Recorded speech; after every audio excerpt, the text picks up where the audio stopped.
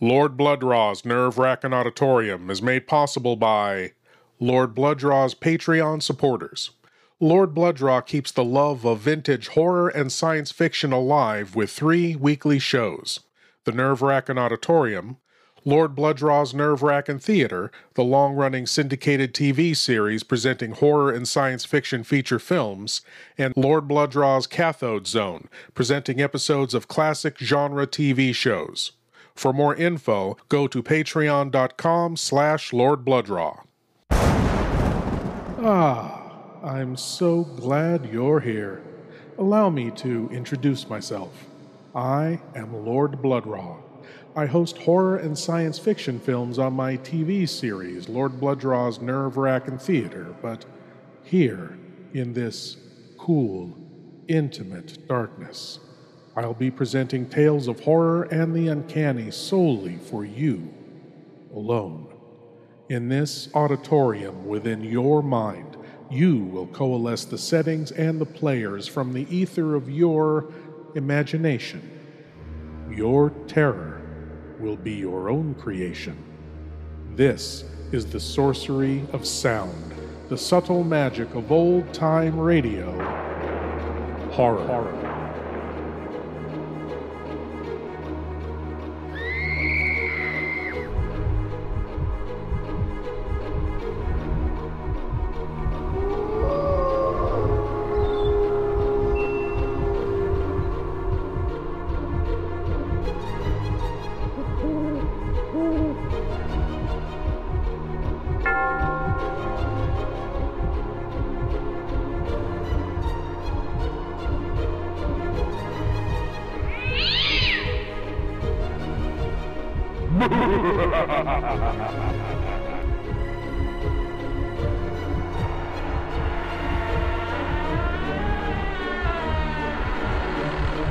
Please leave your eyes at the door.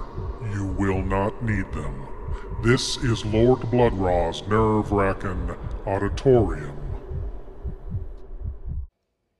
Is evil an objective force, a thing that lives separate from human beings, influencing them from the darkness? Or is it just the result of certain decisions? Can a person be evil, thoroughly, completely evil, always? Or is evil a choice, like going left or right, a flip of the coin?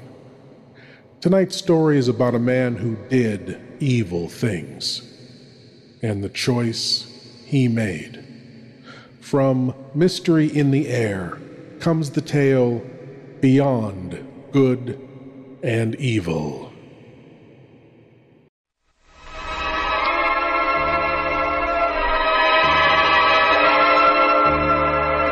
Mystery in the Air, starring Peter Lorre, presented by Camel Cigarettes.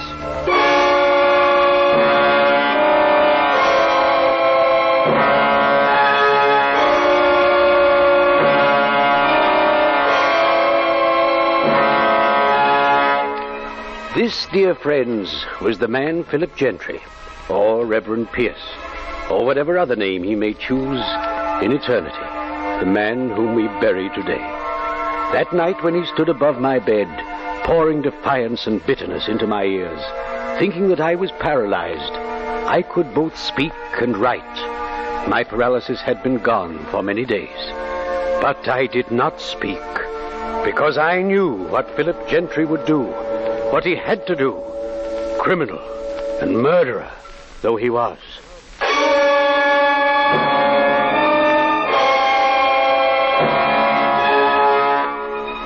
Each week at this hour, Peter Lorre brings us the excitement of the great stories of the strange and unusual, of dark and compelling masterpieces culled from the four corners of world literature.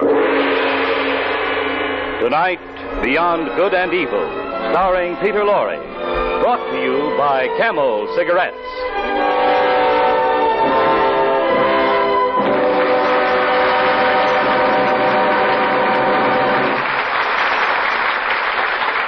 Experience is the best teacher. Try a Camel. Let your own experience tell you why more people are smoking Camels than ever before. Yes, try a Camel.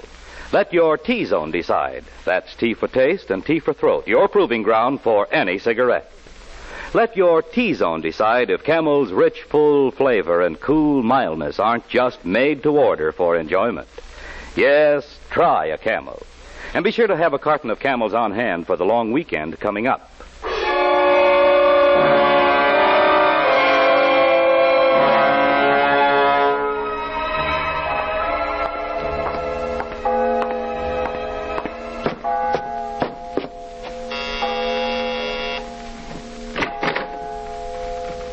Why, Reverend Pierce. Hello. Good evening. Good evening, Lucy. Is Reverend McKillop still awake? Oh, yes. We don't put him to bed until later. Is evening service over already? Is it over? Shame on you, Lucy, a parson's daughter, and you forget there is no service on Wednesdays. Of course.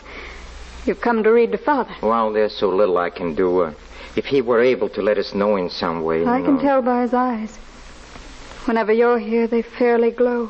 Oh, I suppose that helpless as he is, not able to speak or even to write, my visits are at least a diversion. You're much more than a diversion. You're his hope. No, Lucy. The Lord is his hope. Oh, yes. The Lord struck him down with paralysis, and in time the Lord will surely free him from it. Well, I'll go in and try to cheer him up. Good evening, Reverend McKillop. Good evening, good evening, good evening. Yes, McKillop, you hang on my every word, and you never talk back. You never have, except once, and after tonight you won't get the chance. Huh? Speak up, Reverend, why don't you? No, of course, the cat's got your tongue, huh? Yes, tonight is your last chance, Reverend. Tonight is the consummation, finish, the end, Act 3 curtain on a great play about death and redemption, about good and evil. And I won't shrink from your eyes, McKillop, see? Your eyes can't kill, but I can kill. I have the mind and the will and the hands. I've killed one man, that you know. And tonight I am going to kill again.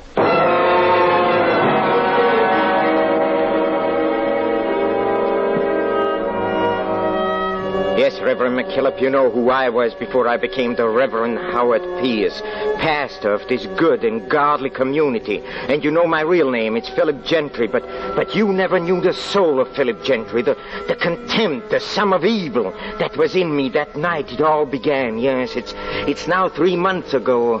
What a stormy night. I was crouching in a swamp with a man named Mac, because we had just escaped from prison, hiding like animals in a deep mud and ooze, alien from the whole entire human race. Gentry, where are you going? To the highway, you idiot. Got to make time before daylight. Before the rain stops.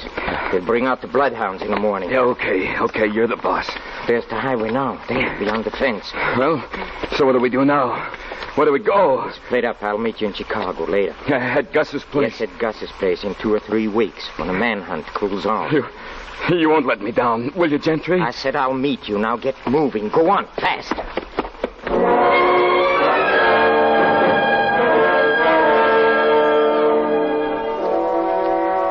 I walked a mile, and then I saw a car. It was parked close to the edge of the road. Its headlights almost blacked out by the rain.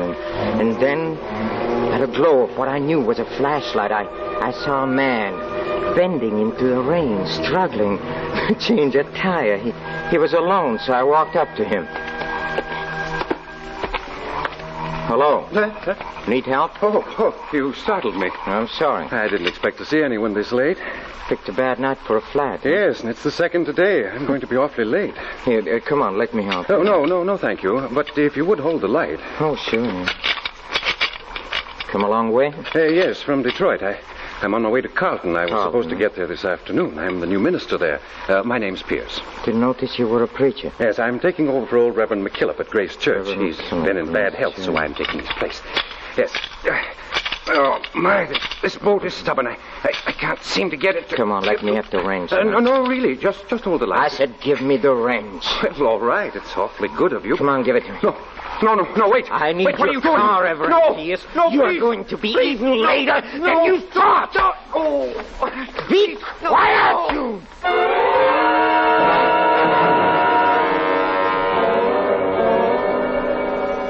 I hit him twice, and I can't tell you now, Reverend McKillop, what I thought when it wrenched bit into flesh and bone. Oh, I swear to you that it was not my intention to kill, and yet I did. I killed, yes. When I put my hand on his chest, the heart had stopped, and the Reverend Howard Pierce was dead.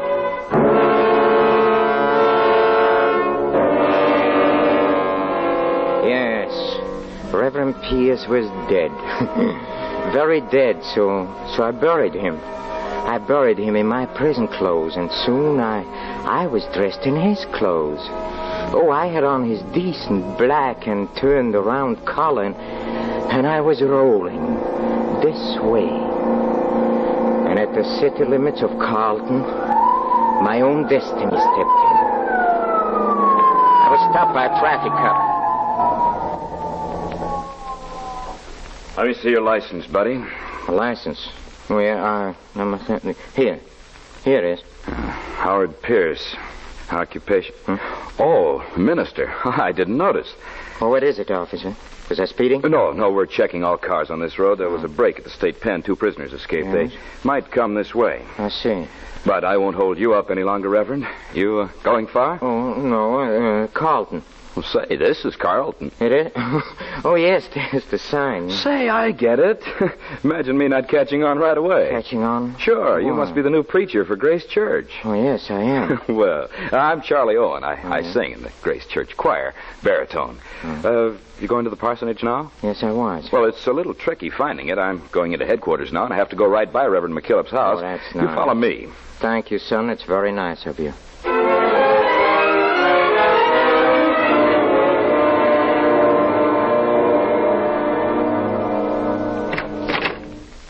Hello there, Lucy. Why, hello, Charlie. Guess who I'm delivering to you? It's Reverend Pierce. He's just getting out of the car. Who are you expecting, Lucy? The boyfriend? You mean my fiancé, Mr. Tom Hubbard? When are you two going to get married, anyway? You know, everybody in... Oh, here's Reverend Pierce. Reverend Pierce, here's Lucy, Reverend McKillop's daughter. How do you do? Oh, come in, Reverend Pierce.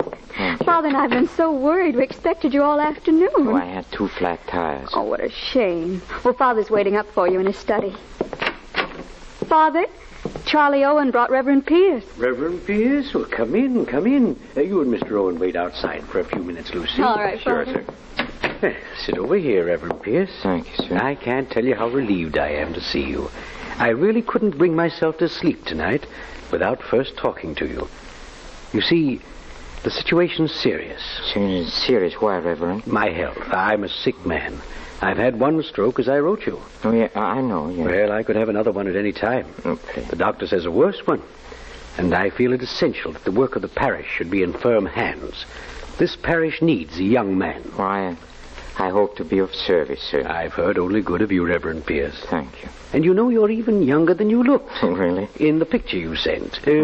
Darker, too. Your hair. I'm afraid it wasn't a very good liking. I have the picture here somewhere on my desk with your letters. What did you want to talk to me about, Reverend McKillop? Oh, all the work of the parish. Oh, yes, here's the photograph. It's, Something Reverend wrong, Pierce. Reverend McKillop? It's not... Who are you? Not what? This isn't your picture. Who are you? I don't think that should interest you. It's Something's happened, Reverend Pierce. McKillop. What did you do to him? What do you think I did, Reverend McKillop, huh? Come on, go on, guess. Guess, don't you hear me? Come on, don't you play with me, you sanctimonious fool. Come on, speak up. Speak up. What's the matter with you? Oh, don't tell me you had another stroke, huh? That's all right. You can't speak, huh? Is that it? Well, I'll find out. And in any case, I'll take that picture, Reverend McKillop. And now, if you don't... Reverend Pierce, we thought... Yes, Lucy, something has happened to your father. We were talking and... Is it? Yes, I'm afraid it's another stroke. He can't speak, and apparently he can't move.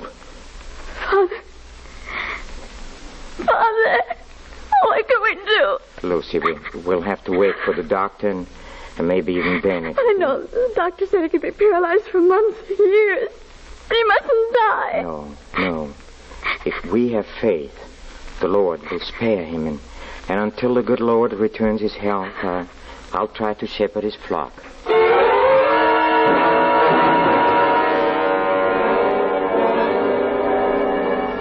Yes, and since that first time, Reverend McKillop, you've never opened your mouth again. Oh, you can stare, yes. Stare as hard as you want. That doesn't bother me, because your stare cannot kill. But I, as you know, I can, and I will, Reverend McKillop.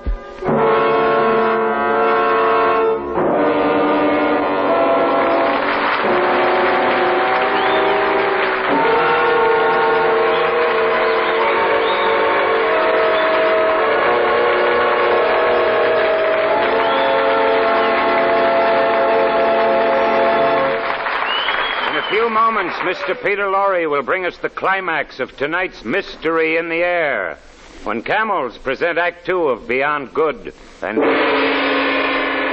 Ask a sports champ in any field what helped him most toward success, and he'll probably say experience. Yes, experience is the best teacher. Take bronc riding champ Jerry Ambler.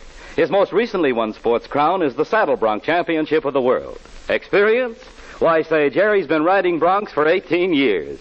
Yes, as he recently said, experience is the best teacher, in bronc riding and in smoking, too. A cigarette for me is Camel. And there, Jerry's like thousands and thousands of other cigarette smokers who smoked just about all the different brands during the wartime cigarette shortage. Well, experience like that was bound to make people experts in judging the differences in cigarette quality. And on the basis of that experience, thousands and thousands of people decided they liked Camels best. Yes, they learned that for rich, full flavor and cool mildness, the cigarette for them is Camel. As a result, more people are smoking Camels than ever before. Experience is the best teacher. Try a Camel yourself.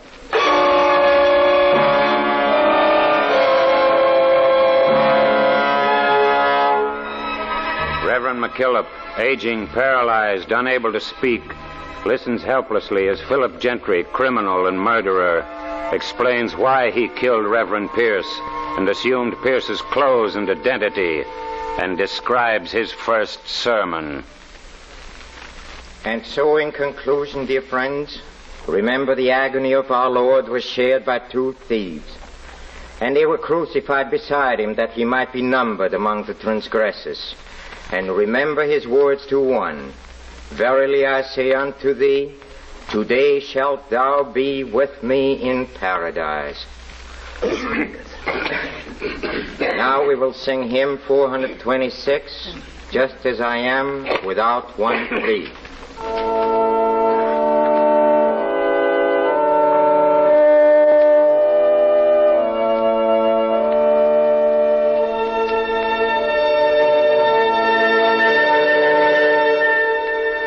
That was my first sermon, Reverend McKillop. Oh, I saw your eyes when Lucy told you how deeply moved the congregation was. Oh, you couldn't understand. You just couldn't how such a thing could be done without faith. Oh, but I've been a lawyer, and I've done a lot without faith. Yes, I've been the ideal parson you were looking for. I wish you could ask young Hubbard. You don't know he called on me, huh? Reverend Pierce? Yes? I missed your first service, Reverend. I thought I ought to pay you a call. My name's Hubbard. Oh, yes, I know. You're in the choir. Come on. Come in, Mr. Hubbard. Make yourself comfortable. Oh, thank you. What's your business, Mr. Hubbard? I work at the bank. I'm chief teller. Chief teller, huh? A very responsible job for a young man like you. I suppose it is, but I don't have much more responsibility than the other tellers, except at the end of the month. Oh. Then it's a strain. End of the month? Why? Well, sure. That's when I have to... Yes? You know, I've never told anyone about this. Please. So even with you... Well, if it's confidential... Well, no, naturally not so far as you're concerned, Reverend Pierce. You see, the 30th of the month, we move all our deposits to the Federal Reserve Bank. Yes. $200,000 or more. So You can see how I wouldn't want some people to know that. You mean you have to take the deposits alone, too? Oh, no. No, gosh, no. That'd be even worse than it is. No, there's an armored truck that comes to take the money. Surely the bank takes adequate precautions. Well, I have a gun, and there's an alarm system, but... You see? Well, the thing is, I'm all alone. Huh? Sometimes when I'm sitting there at my desk, I think how easy it would be. Why? Well, all somebody would have to do is shoot me through the glass door. Even if the alarm rang, it would be 10 minutes before the police got there. Oh, Mr. Hubbard, after all, it's a very quiet community, no? Well, I guess that's what the directors of the bank figure. Only possible danger I can see would be from too many people knowing what you've told me. I mean, wrong people. And you say you don't talk, so... Oh, no. No, Reverend Pierce, I've never told a soul except you.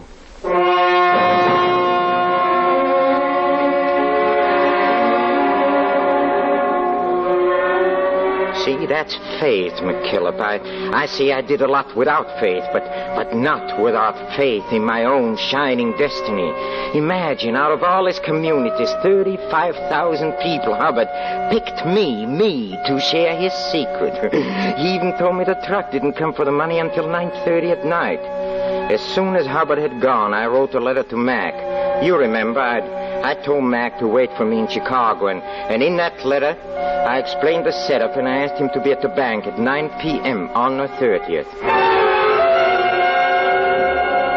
Well, and in the meantime, I continued to play my saintly part. It was easy, warmed by adulation, warmed by love, yes, love. Because even you could see what was happening to your daughter, your own very beautiful daughter. Lucy, yes, she fell in love with me.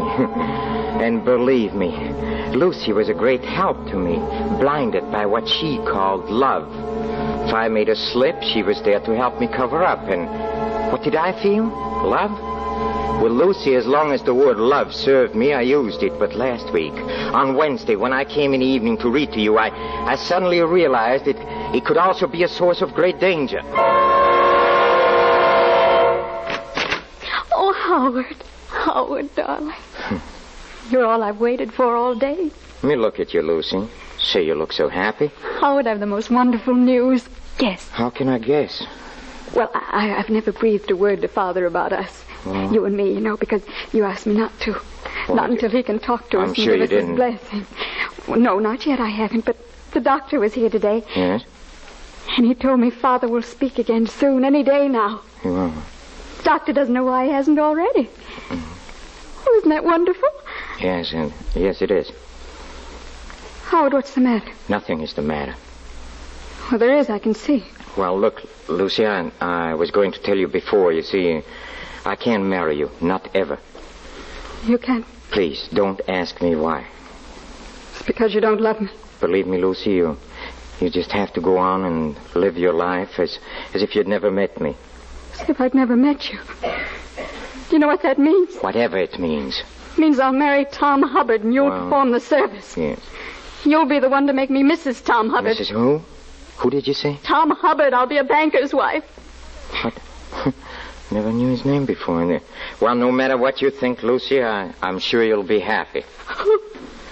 I have to go in and see your father now, Lucy, and try to be brave, will you? Good evening, Reverend McKillop. Oh, you poor, voiceless, brainless, harmless old Reverend McKillop. I hear you may be able to talk again, yes. I hear someday you're going to speak. Well, I have only 1 week to wait, that's all. 1 week, but you are a danger. Therefore, I ought to kill you, Reverend. I ought to kill you now.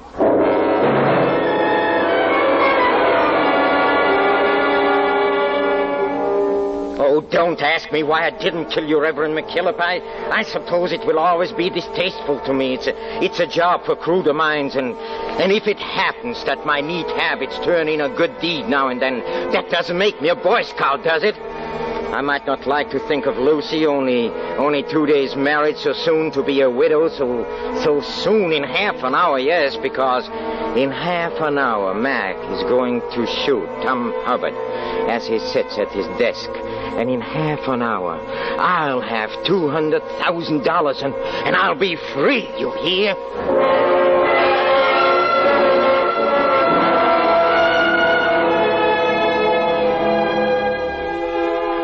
Reverend. Now that you know the real Philip Gentry, do you understand? Do you? No, I doubt it. I doubt if you, with your good book and your years of tending the good sheep in the rich green pastures here, could ever understand 1/10 of what a man like me feels. Doesn't matter. I don't need your understanding. I don't. Good night, Reverend, and sleep well.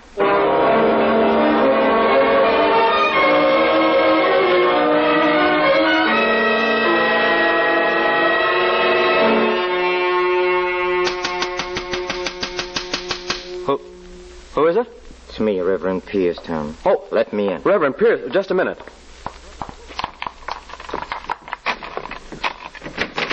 I wanted to make sure. You see, this is the night when the truck comes. Yes, I remember. That's how I knew where to find you. Oh. Well, did you want something? Yes. Lucy's feeling sick. I came to send you home. Lucy? But I can't. I have to stay. I can stay for you. Gee, I don't know. I'm supposed to stay until the truck gets here. Lucy's calling for you, Tom. She's really sick? Yes. Well, all right. I guess with you here, it'll be all right. Just tell me what to do. Well, that's the money right there, already in those sacks. Yes. I sit here? Yeah, right at this desk. Gee, I don't know what the directors will think. Come on, run along, Tom. They'll never know. Even if someone walks by from the outside, they'll never know if it's you or me sitting here.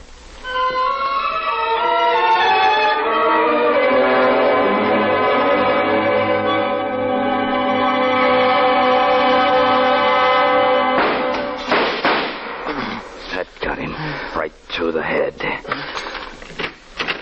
You gotta have the money ready. Mac. Hear him. Mac. Huh? Who's there? Come here, Mac. Come here. Gentry. Yes, it's me. But, Mac. But something screwy. You said in your letter that... No.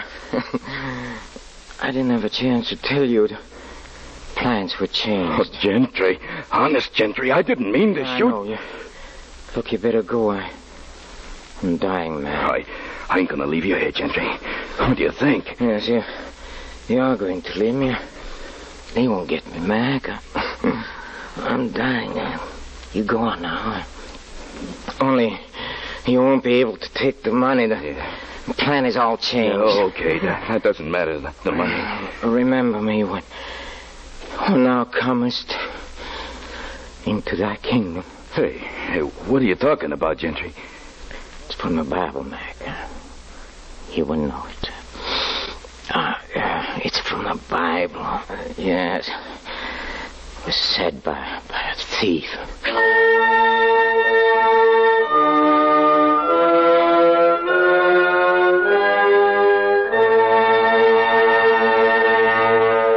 This, dear friends, was the man Philip Gentry, or Reverend Pierce, or whatever other name he may choose in eternity. The man whom we bury today. That night when he stood above my bed, pouring defiance and bitterness into my ears, thinking I was paralyzed, I could both speak and write.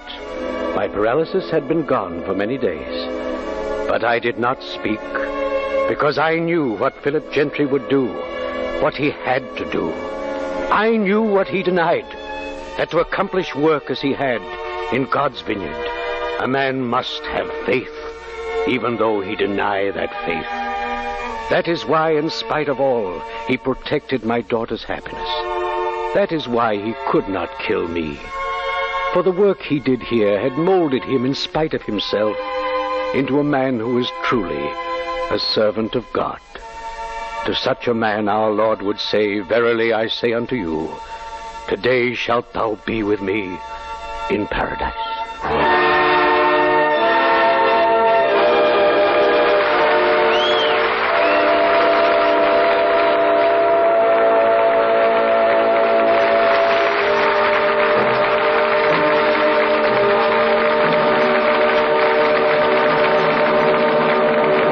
Each week, the makers of Camel cigarettes send free Camels to servicemen's hospitals from coast to coast.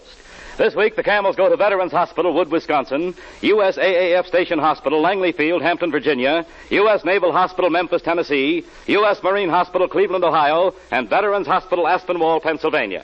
More people are smoking Camels than ever before. And many of those people are doctors.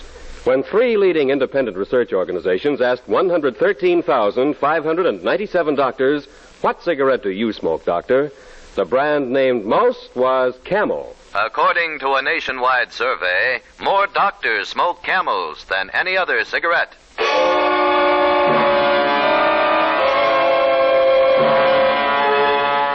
Next week, Mystery in the Air, starring Mr. Peter Lorre, brings you The Mask of Medusa by Nelson Bond, with a special musical score composed and conducted by Paul Barron.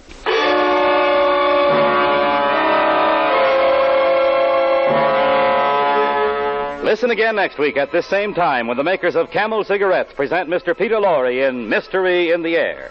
The artists supporting Mr. Lorre tonight were Henry Morgan as the voice of Mystery, Peggy Weber as Lucy, John Brown as Reverend McKillop, Howard Culver as Mac, Jack Edwards Jr. as Hubbard, and Russell Thorson as Reverend Pierce. This is Michael Roy in Hollywood wishing you a pleasant good night for Camels. This is NBC, the National Broadcasting Company.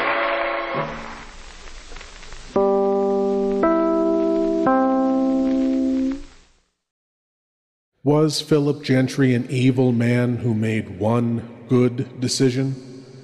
Or a good man who made evil decisions throughout his life, save one? He decided not to kill the young man and to let him live and get married. And if Mac hadn't shot Philip, they'd have split $200,000. Maybe. If Philip had made another good decision. Thank you for joining me in the Nerve-Racking Auditorium, and I hope you'll come again. But now it's time for you to rejoin the, real world. I am Lord Bloodraw, and I'll be waiting here for you in the shadows of your mind until the next time you seek the darkness. Good night.